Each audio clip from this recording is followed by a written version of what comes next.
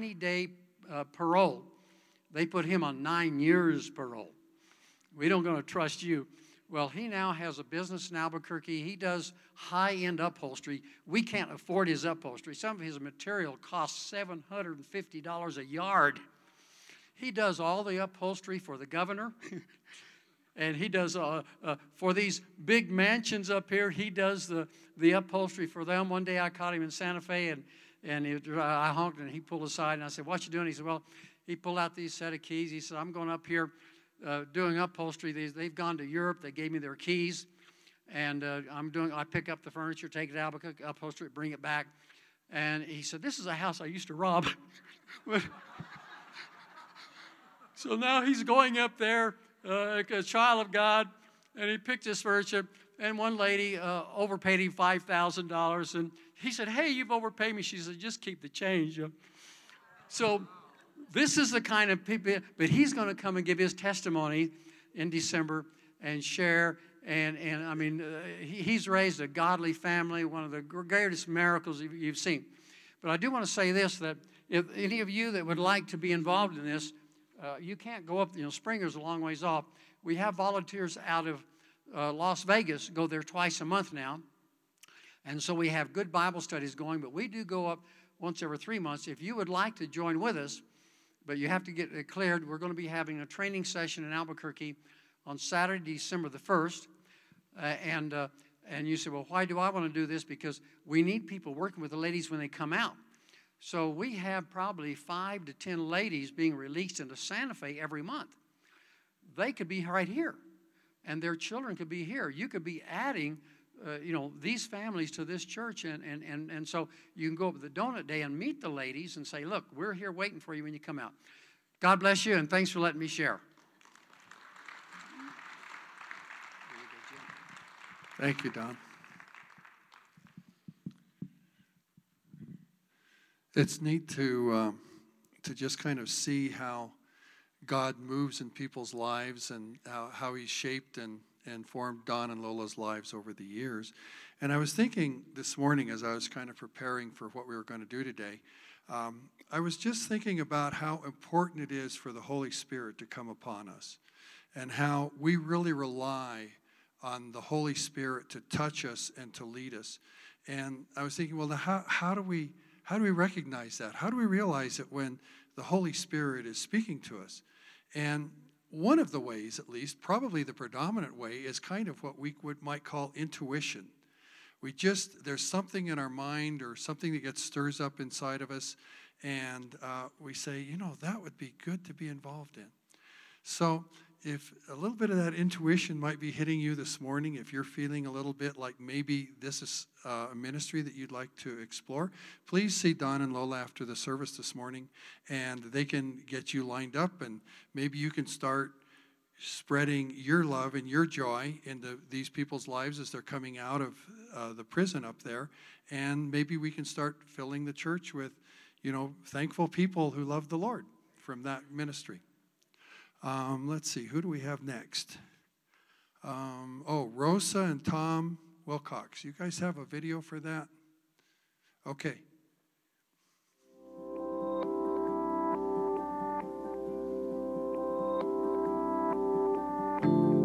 Hello everyone! Tom and Rosa here, all the way from Japan.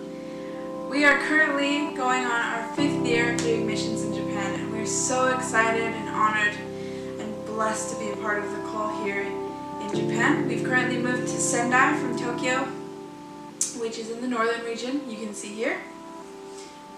As a community, we feel called to partake in worship, intercession, and studying God's Word, which would lead us into witness and evangelism.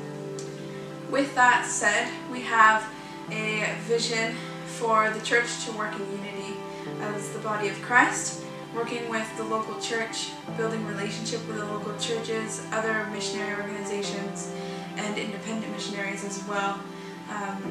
Just to see the Great Commission fulfilled here in Japan, to see more salvations, as we believe the harvest is ready, and God is really stirring up the atmosphere in this country. We're really overwhelmed by the goodness that we've seen in the past 5 years. We believe that art and animation are effective tools for reaching the Japanese, both for the church as an educational, theological sense, but also for evangelism, for reaching them with the good news. Yeah, so a big passion of ours as a team, along with our other teammates, we are currently in the baby stages of planning for there to be a cafe in the neighborhood where we live, a place for there to be young people, to have a place to come and hang out, to have safe community, to be loved on, to be able to have a space to study.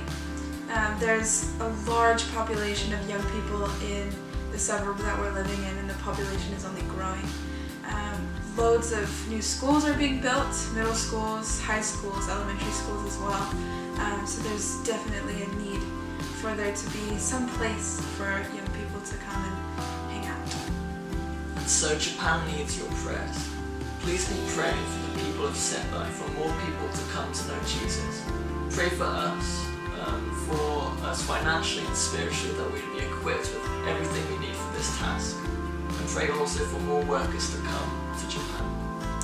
And please pray for the local church, for the pastors and the church staff, for the missionaries. This harvest that we're getting ready for is going to be huge, and we're really looking forward to it. So please pray for their spiritual health, physical health, emotional health. The churches in Japan are just amazing places, but currently they're really small. So please be praying that the leadership and staff stay encouraged and energized. Arigatou gozaimashita. Thank you, everyone.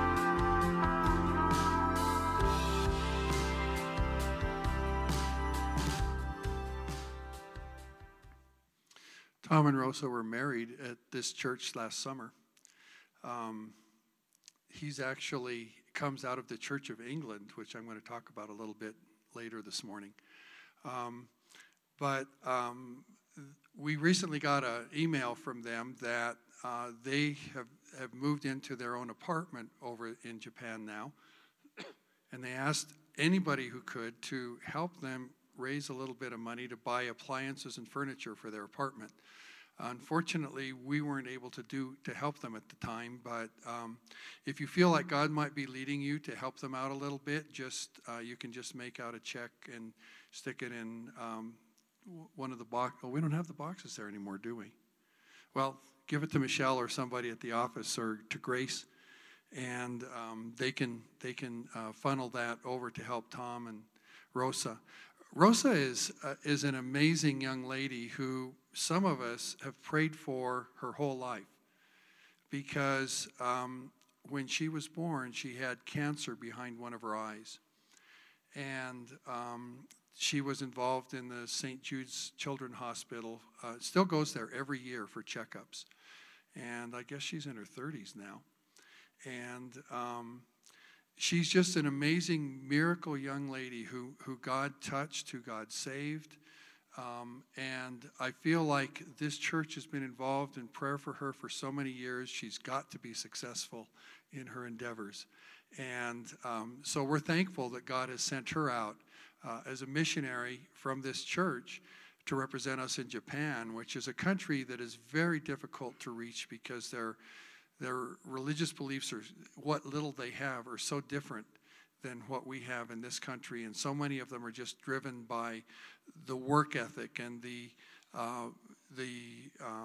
controls of their society over their lives, that it's sometimes very difficult for them to break loose and really be willing to accept the Lord into their hearts. So we're thankful for missionaries that go into the hard mission field as well and begin breaking down some of those walls and barriers. Next we have Rebecca and Josiah Kelsall. Rebecca is actually Rebecca Gonzalez, who was in this church for many years. And I'll tell you a little bit about her after we see the video. With Cru, or Campus Crusade for Christ. We are operational missionaries, which means that we work behind the scenes at Cru's World Headquarters to do IT and writing work to support the 30-plus ministries under Cru's umbrella. That includes the campus ministry as well as the Jesus Film and Family Life Ministries. We hope you enjoy this short video, which talks a little bit about Campus Crusade for Christ, its history, and the impact the Lord is having through it all over the world. Thank you all for your support, and we hope you enjoy the video.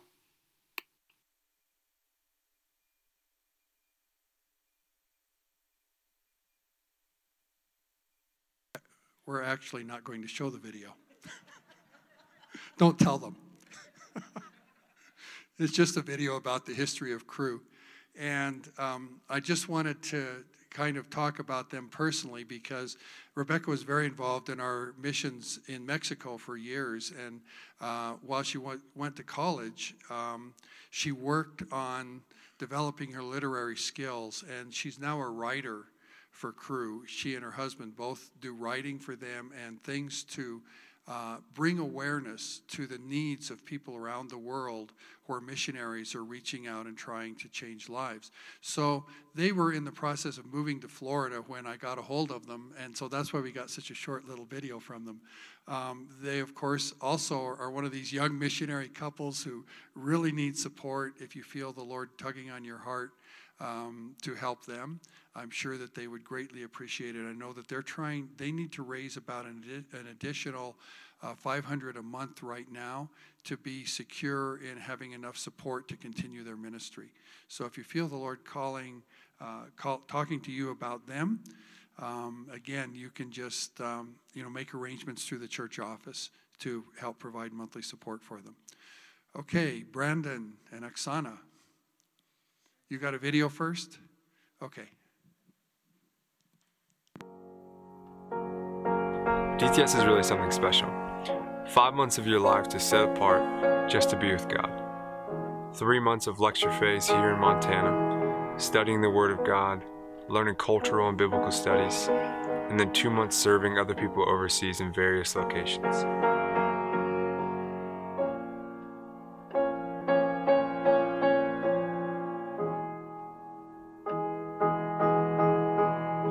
Lecture phase is a time where you come in every week with a different type of lecture ranging from grace and holiness to spiritual warfare to who God is and His character and nature. And we go deep in the fundamental characteristics of who God is. And we learn we're filled with truth and knowledge of His goodness and His power, and we experience Him together.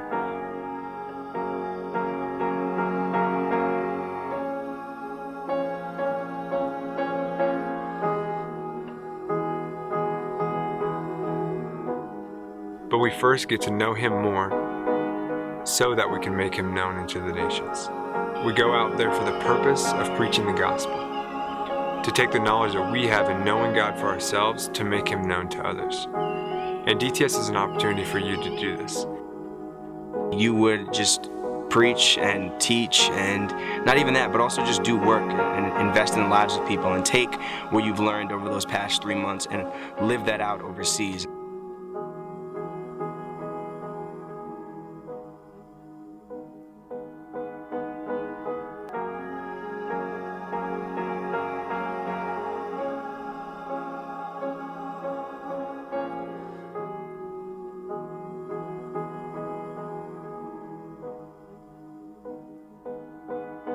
A community of people who are committed to knowing God for themselves and also committed to making Him known in the nations. This is what you're signing up for. This is what you're choosing. People who believe in a common cause together and are willing to change the world by submitting everything we have and choosing God together.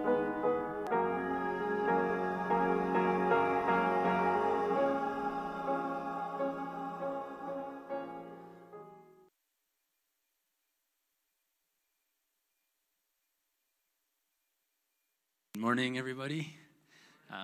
I'm Brandon Nashbaugh. This is my wife, Oksana, and our beautiful 3-month daughter, Elena,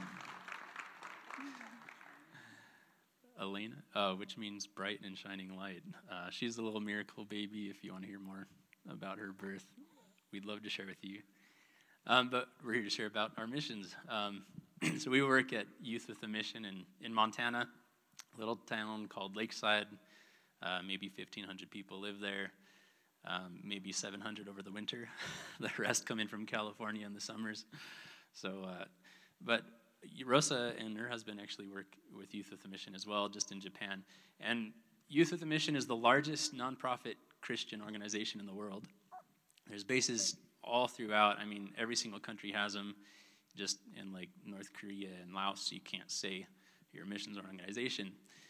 But the base we work with is in Montana. And we're a training and sending base. So it's a bit unique. We have a large campus where we take people who think they have an interest in missions, and we call out that inner missionary that's inside of all of us, whether that's local missions or overseas missions. I believe that we all have a part to play in that. And we go through what is called our discipleship training school. That's what Oksana and I are leading right now. The next one starts in January for us. There's one running right now as well. And it's 12 weeks of lecture, learning about who God is, who you are, and then the 8-week outreach of making God known in the countries that we go to. One of the things we did when we would go to different countries would we would pray, God, do you want us to be here? Do you want us to move to Ukraine? Do you want us to move to Taiwan, Thailand? And something we felt really strongly when we were in Ukraine 2 years ago was God challenged us that, yeah, you can move here and you would be impactful, but what I want you to do is to train missionaries and to bring missionaries so that there will be more long-term workers in the field for years to come. And with that team to Ukraine, we have 3 people now serving long-term in Ukraine, and that is our heart and our goal is to train up young missionaries, encourage them in their identity, get their foot in the door, and see them reach people who do not yet know Jesus. So we're a nonprofit. We work off the support that friends, family, and this church give us, and we just like to thank you guys so much for your continued support. It really wouldn't be possible without you guys, especially with our family growing now. And there's one thing we love to see is families in missions, so we thank you guys so much for all your support, all your prayers, and just the foundation this church gave me as a kid too means a ton. And now we get to pass that on as well. So if you'd like to hear more about what we're doing, or if you'd like to catch up, or we have brochures as well. And the reason we show this video is because the DTS, the Discipleship Training School, is for anybody. Youngest we've had is 16. Oldest we've had is 96. So if you think you're too old, try to top that one. And that gentleman's actually serving in Seoul, Korea now as an English teacher. So, hey, if God calls you to it, you know. So come talk to us. We'd love to share more about what a DTS is, Discipleship Training School, what Youth with a Mission is. We'd love to get your foot in the door into missions, and we'd love to talk to you about what we're doing. So thank you guys so much.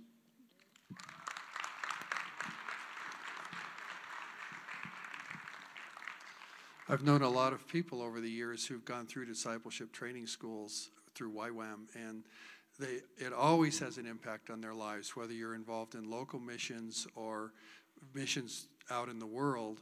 It's an amazing place to just really get yourself grounded in how to reach out, how to reach others, whether you're in your hometown or whether you're someplace else. So this is a challenge for all of us. If God might be calling you to become equipped as a missionary, either locally here or somewhere else, talk to Brandon and Oksana after the service this morning, and they can help you get hooked up with YWAM, and you can start. The training schools usually last for what, about 6 weeks? 12 weeks. 20?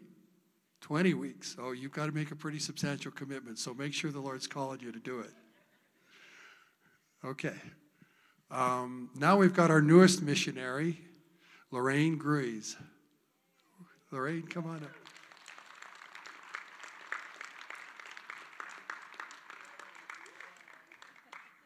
And we've got your video queued up whenever you want to. Okay, I'm going to read something first. Okay. Well, it's good to be home. I just got back on Thursday. My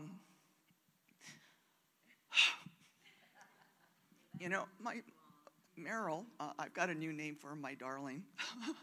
My darling sometimes just, I think, looks at me and says, Lorraine, why do you get so emotional when you talk about, coming back, going away, the ladies?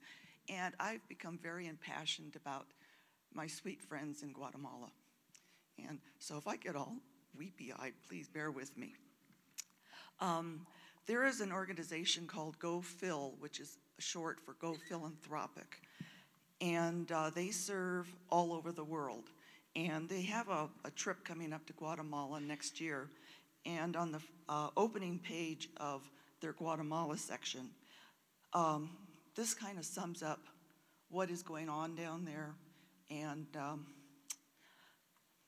when you see the video, you'll see where my friends live, and you'll understand how many peoples of the world live in these same kind of conditions, and why we need to be involved in some way, in some manner.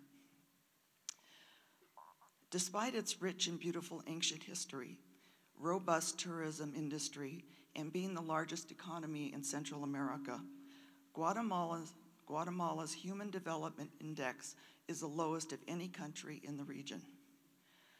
Due to a combination of historic events, such as the Spanish colonization and the more recent U.S.-backed Civil War, where approximately 200,000 Mayans were killed, the indigenous people of Guatemala continue to remain uneducated, underprivileged, and unrepresented in a vastly corrupt government. Approximately 70% of indigenous children in Guatemala are chronically malnourished, ranking at the 4th highest in the world. And like many areas of the world, girls and women are thought to be of less value than men. Many describe the face of a Guatemalan poor as young, female, indigenous, and rural. And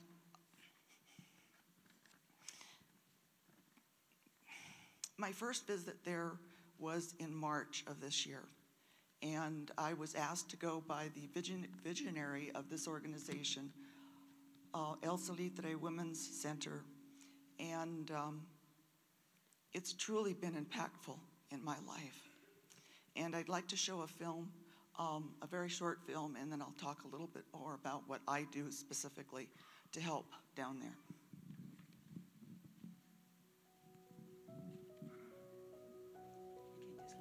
The El Salitre Women's and Children's Center has been in operation for only a short time, but in the planning for over 4 years. Located in the El Salitre slum, squeezed between the Guatemalan city of Amatitlan and Lake Amatitlan. The center started small with 5 women and is working to become self-sufficient. The board for the center believes the systemic work we've been doing to organize the center sets us up to ensure expansion and long-term success. El Salitre's total population is a diverse group of squatters, mostly women and children, who occupy roughly constructed shacks erected along an abandoned railroad right-of-way. Most end up here because they cannot afford to live anywhere else. The problems facing El Salitre residents are monumental. Violence, rape, malnutrition, and hunger offer daily sources of pain and discomfort as mothers allocate days for each of their children to be able to eat, spreading the food throughout the week. Education is often an afterthought in the face of more difficult challenges, and elementary-aged children are frequently kept home from school to care for younger siblings as mothers search for any kind of work. Life is hard, filled with danger, and little sense of a future that is different. Our purpose focuses on 4 major goals: to teach a skill to participating women who have little formal education that will build their capacity to earn a living, to provide a living wage for women's work at the center, to provide a safe, accessible place for women to work, to allow mothers to bring their preschool children so their elementary-aged children can stay in school rather than provide child care for the younger children. With your help, we can give hope to the women and children in this community. Please visit our website and choose the level of giving you desire. Together, we can be the light in their dark reality.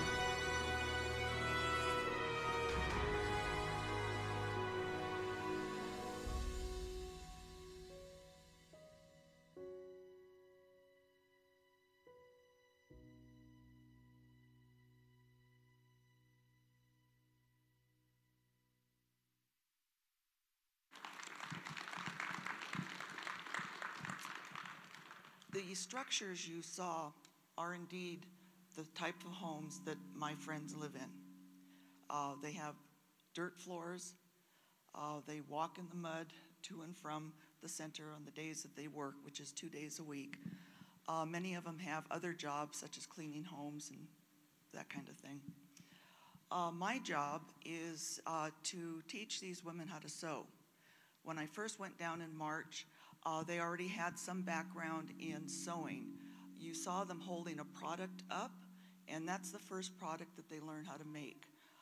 They're menstrual kits that are taken up to the mountains and other rural areas where women and young girls have no hygiene products. These are delivered and paid for by the Peace Corps, and that is what began the income flow into the center.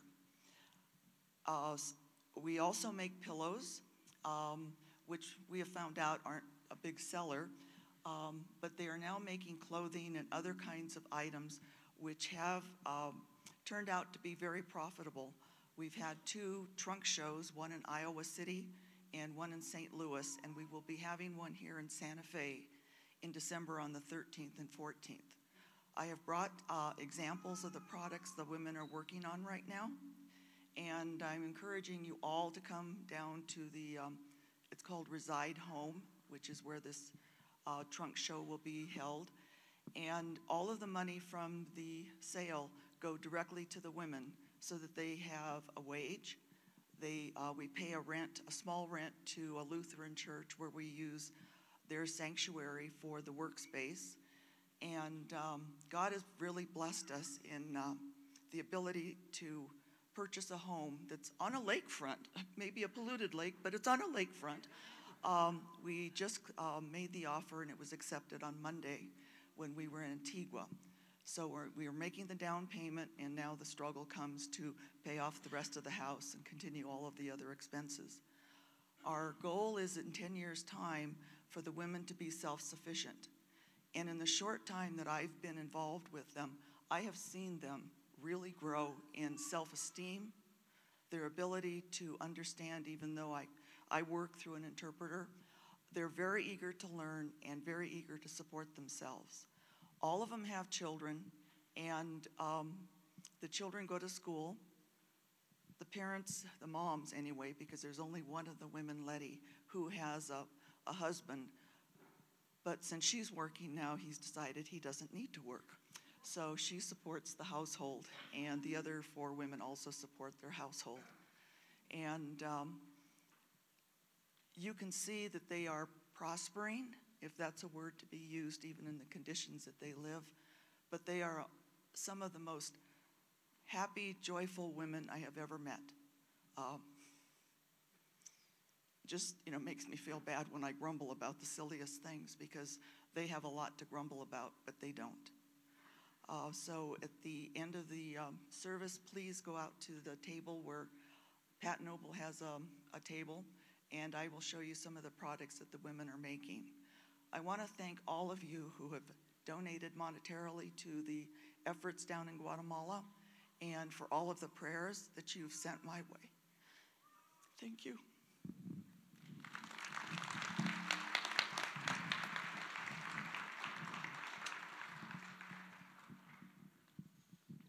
You just never know where the Lord may send you. Okay, Pat, you want to come on up? Probably one of our older missionaries. Thank you. You're older than I am. I can only say that because I'm older than she is. Actually, whoa, these are really, as I was sitting here listening to everybody, we originally got involved in missions because Don Compton went to the mountains and brought back Don and Debbie Aker and Etan and Connie Shishkoff. Don and Debbie went on to Guatemala to be missionaries. We got the bug from them. We kept their dog. We kept a lot of their stuff while they were in Guatemala. And we went down and visited them one Christmas thinking, okay, this is what we're going to do. We had it all planned. We were going to go to Costa Rica and do language schools. And then we were going to move to a Spanish-speaking country. Well, God has different ideas. And we ended up in Albania, where, they don't know a word of Spanish, and we didn't know a word of Albania. But over those 10 years, and this was, 40 years ago. We are old. You are old. When we came back from Albania, it was like God said, no, you need to stay here and go close to home. Mexico's just a 5-hour drive away. It's nothing. And they have the same conditions that they had in Guatemala. They have the same conditions they have in Albania. And all over the world, there are poor people who need Jesus. That's just the bottom line. Poor people, all people need Jesus, but poor people really need Jesus because they need that faith.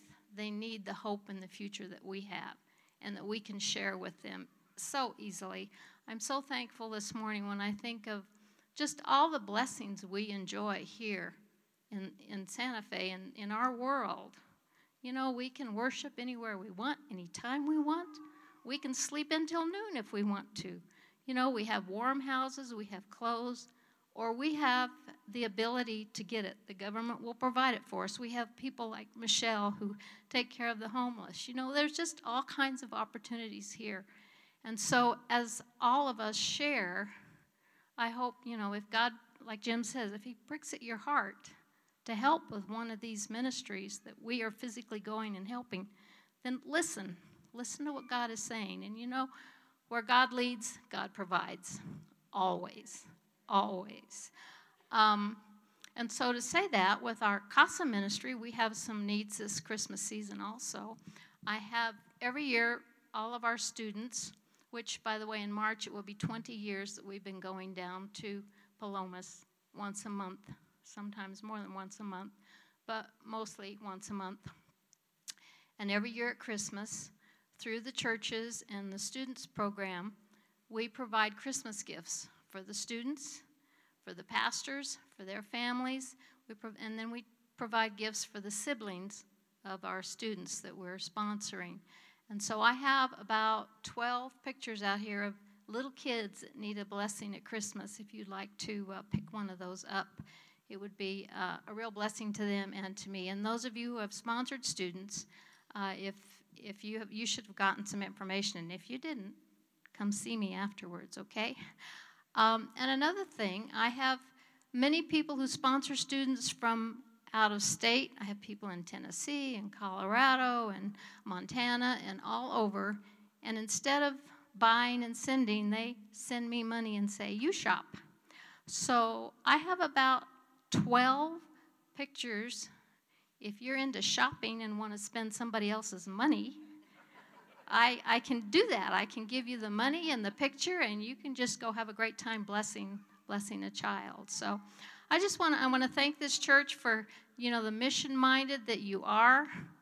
We're such a sending church. We have been for the last 45 years, I think, Don. It's been that long.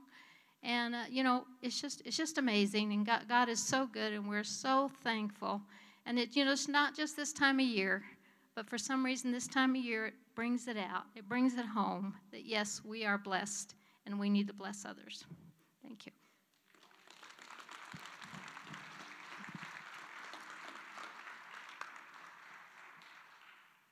Now, how to tie all of that to Thanksgiving.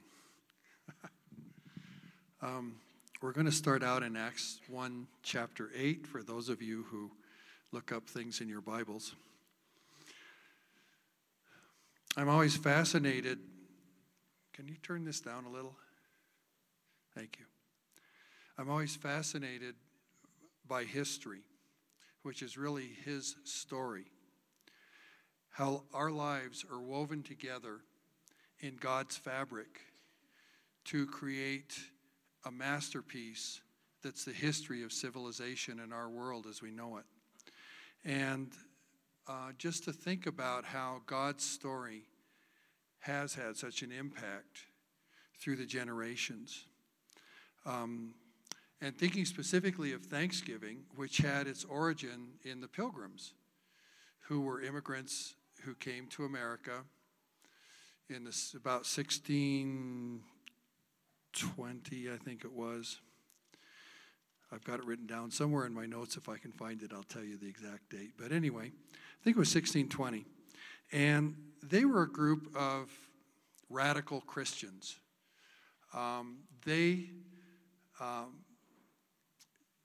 In the history of Europe during those years, there was Roman Catholicism, and then in the 1500s, Martin Luther wrote his proclamation, which basically was an attack on the church's practice of, or at least it began this way, on the church's practice of saying that if you would pay us money, we can absolve you of whatever sin you need us to pray for you.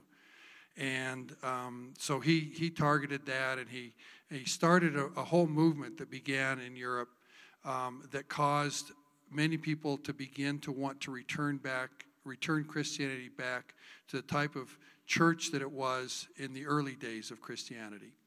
And among those in England were the separatists. During that time, during the early 1600s, Henry VIII was the king, and he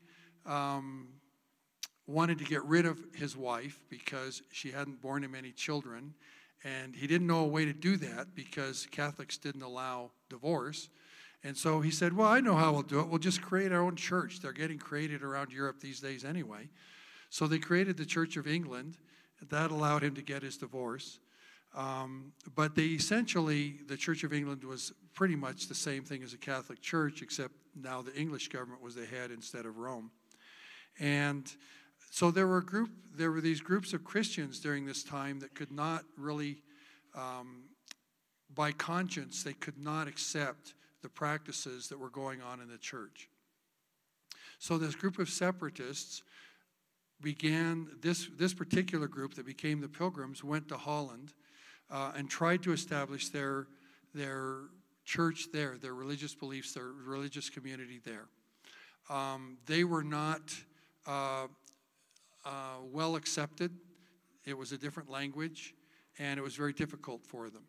And so they decided that God was calling them to come to America.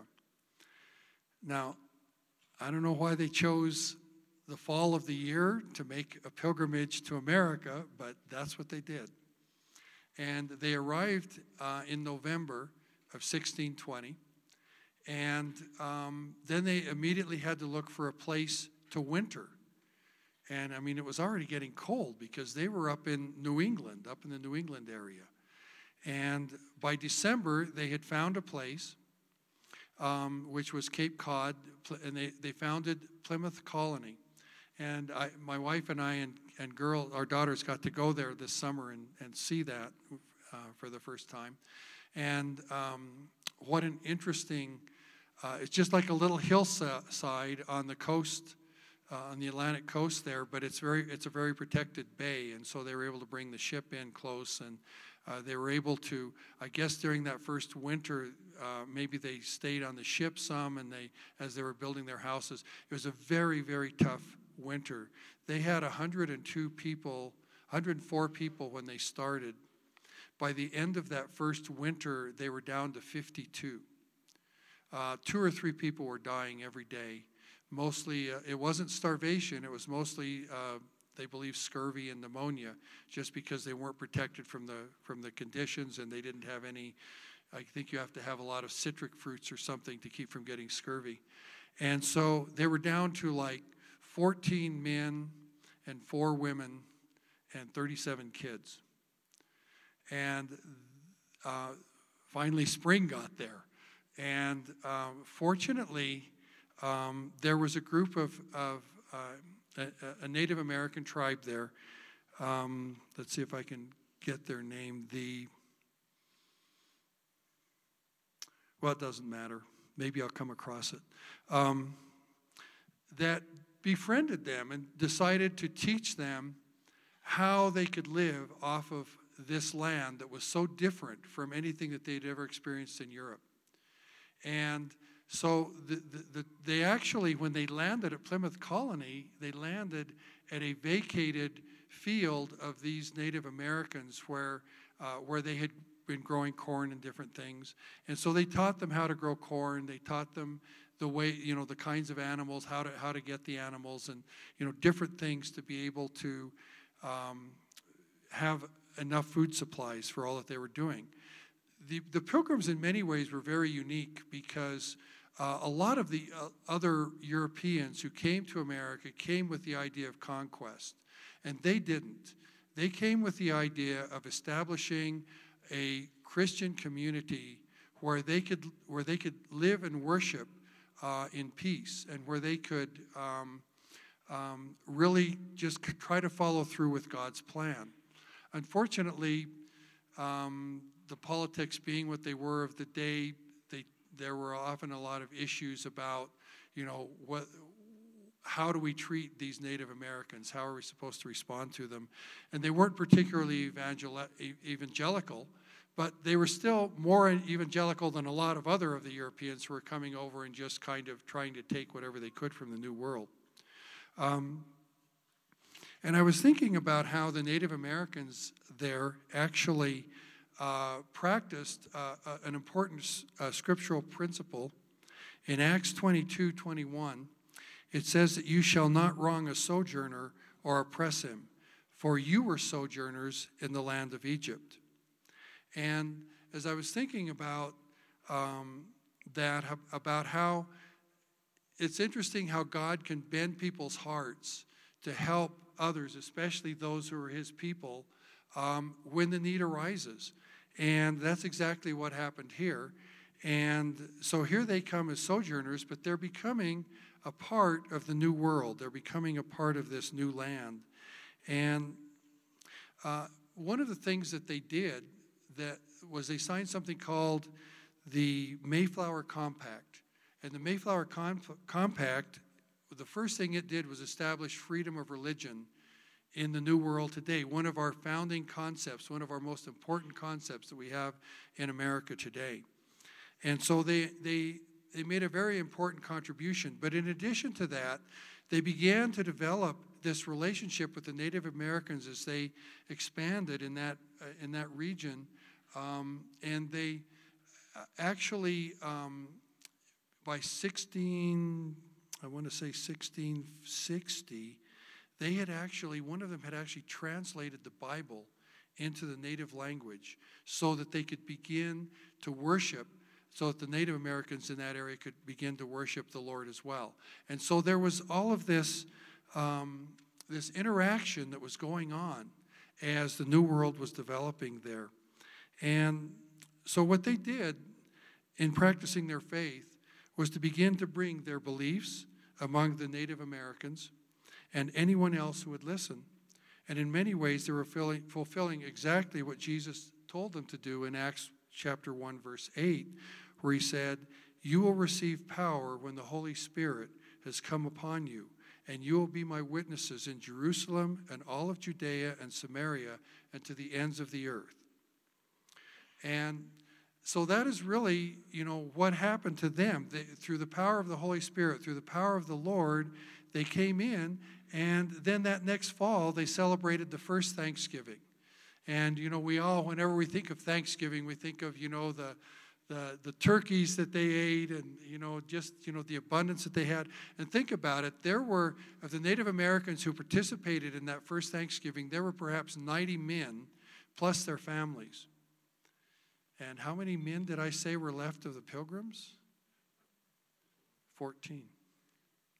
So they were vastly outnumbered, but they had this great celebration together. It was like a 3-day Thanksgiving period. And by then, of course, they'd built their homes and they were established and they were able to continue on from that point. And I was thinking about, when I get excited about Thanksgiving, thinking about Thanksgiving, and thinking about how this new relationship developed and formed between two different cultures, and how the Lord was able to intervene in the midst of that, protecting those who brought the word about him to those who were here, and also helping those who were here developing a great relationship, and because one of the neat things about the Pilgrims in that colony, in that colonization period, is they weren't in fights over those next 40 years. They were at peace with the Native Americans that were all around them, much unlike most of the rest of the European settlers who came. And it was all because of this overarching power of God, of the Holy Spirit, over the things that they were seeking to do together. And when we think about how Jesus transforms us, I think about how he did that to me even when Pat and I were in our 20s. And how literally in the course of just a few days he transformed us from people who were pretty much self-centered and pretty much just trying to figure out how to find happiness and pretty much trying to figure out how to get rid of some things in our lives we didn't really like, that we knew weren't good. And literally by asking Jesus into our hearts and in a period of days, he totally transformed us. It was really amazing. And I was thinking of 2 Corinthians chapter 5, verse 17, which says, if anyone is in Christ, he's a new creation. The old has gone and the new has come. And, I am so thankful to God because through that experience of accepting Jesus into our hearts, we became new creations. And I was reading a book the other day about this person who was asking a Christian, how do you find happiness? And I'm wondering how you would answer that question. How do you find happiness? What is it that would make you happy in this world? And is it that would make you happy in your life? And in this particular Christian responded to the inquirer by saying, well, you know what? I just look for God in all the ups and downs. I just look for God in everyday experiences, and I look for his little nudgings that are leading me in the things that he wants me to do that are going to bless others. And through that, she found joy. And I think so often that's exactly what it's like for us as Christians is, seeking those nudgings from God and then following up on them and seeing the fruit that comes so often brings such great joy. I was thinking of a story of one day in the life of Jesus. And there was one particular day, it's in Luke chapter 8, beginning at verse 38. And in one particular day, he transformed 3 people's lives. Well, probably more than that, but 3 people whose lives are recounted to us. And it begins in the story of the Gadarene demoniac. In verse 38, the man from whom the demons had gone out begged to go with him. But Jesus sent him away, saying, return home and tell how much God has done for you.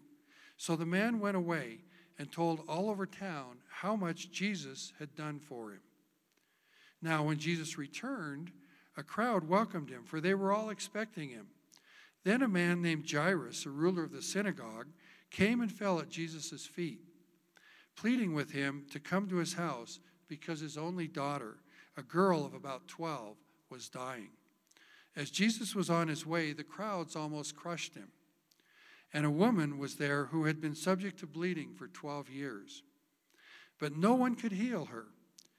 She came up behind him and touched the edge of his cloak, and immediately her bleeding stopped.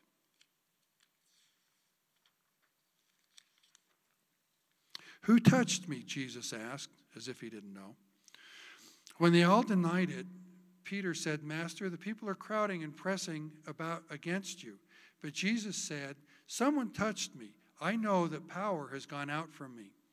Then the woman, seeing that she could not go unnoticed, came trembling and fell at his feet in the presence of all the people. She told him why she had touched him and how she had been instantly healed. Then he said to her, daughter, your faith has healed you. Go in peace. While Jesus was still speaking, someone came from the house of Jairus, the synagogue ruler. Your daughter is dead, he said. Don't bother the teacher anymore. Hearing this, Jesus said to Jairus, don't be afraid, just believe, and she will be healed. When he arrived at the house of Jairus, he did not let anyone go in with him except Peter and John and James and the child's father and mother. Meanwhile, all the people were wailing and mourning for her. "Stop wailing," Jesus said. "She's not dead, but asleep." They laughed at him, knowing that she was dead. But he took her by hand and he said, "My child, get up." And her spirit returned, and at once she stood up. Then Jesus told them to give her something to eat. And her parents were astonished, but he ordered them not to tell anyone what had happened. How do you think these people were affected by Jesus? What has God done in your life? Have you truly laid down your life before him? John 14:15 through 21 says, "If you love me, you will obey what I command. And I will ask the Father, and he will give you another counselor to be with you forever, the Spirit of truth. The world cannot accept him because it neither sees him nor knows him. But you know him, for he lives with you and will be in you. I will not leave you as orphans. I will come to you. Before long, the world will not see me anymore, but you will see me. Because I live, you also will live. On that day, you will realize that I am in the Father, and you are in me, and I am in you." If you haven't experienced that amazing power of Jesus in your life, today you have that opportunity. There's not really anything mystical about it. All you need to do is admit to Jesus that you haven't done such a great job running your life.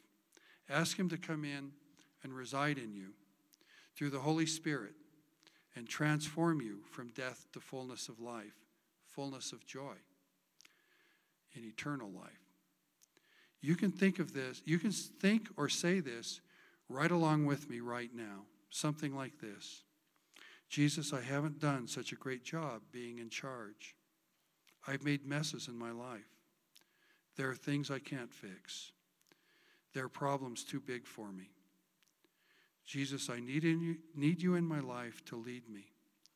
I'm asking you to come into my life. I'm sorry for all the things I've done in my life that weren't pleasing to you. Please forgive me. By your power, I will change. I'm asking you to fill me with your Holy Spirit to guide me from this day forward. Thank you, Jesus, for all you're giving to me." Now, this Thanksgiving, I am hoping that we all have so much that we can thank Jesus for that we won't be able to hold it within, that we must tell people about it. I'm going to pray for you that you'll act on the impulses of the Holy Spirit, leading you to talk to different people, leading you to share what Jesus has done in your life. Because after all, of all things, that is the thing we have most to be thankful for. I want us we're almost finished, but I want us to listen to a song from Don Francisco, one that I heard many years ago, and it had such an effect on me. And it's a really great way to kind of bring us into thinking about this Thanksgiving season, this Thanksgiving day that's coming up, where we're going to be sharing time with friends and relatives. And when somebody asks you what you have to be thankful for, maybe this will give you some ideas of what you can say.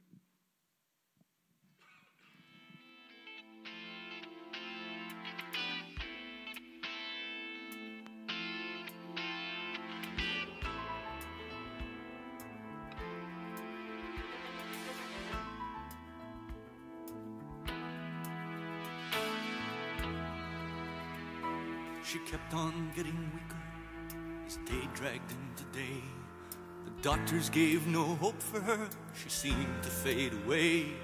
My hours were filled with constant dread. Time became a knife that slowly and relentlessly cut the cord of life. There was a teacher in the region then. Some of us had heard that he'd healed a paralytic by the power of just his word. So with hope again rekindled, I went at once to see if if I could find a man named Jesus from a town in Galilee. I began to search the city, and soon I saw the crowd. They were pressing in to touch him, and they called his name out loud. But with the strength of desperation, I pushed them all aside. I threw myself before him, and from my knees I cried, Lord, come and heal my daughter. Even now she's close to death. Her fever's uncontrollable. She fights for every breath. But God's given you the power. Life is yours to give. If you'll just lay your hands on her, I know that she will live. She will live. She will live.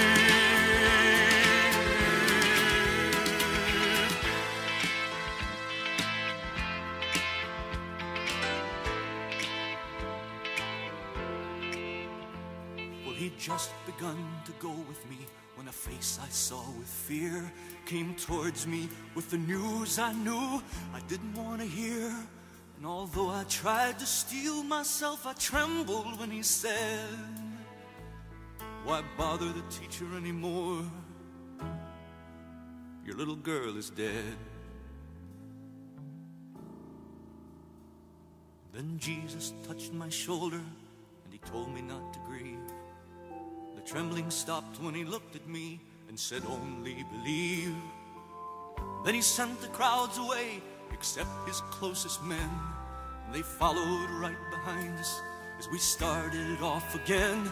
But we were still a long ways down the road when I heard the sounds and cries of the mourners and musicians as they strove to dramatize my grief they had no business with beneath their loud disguise.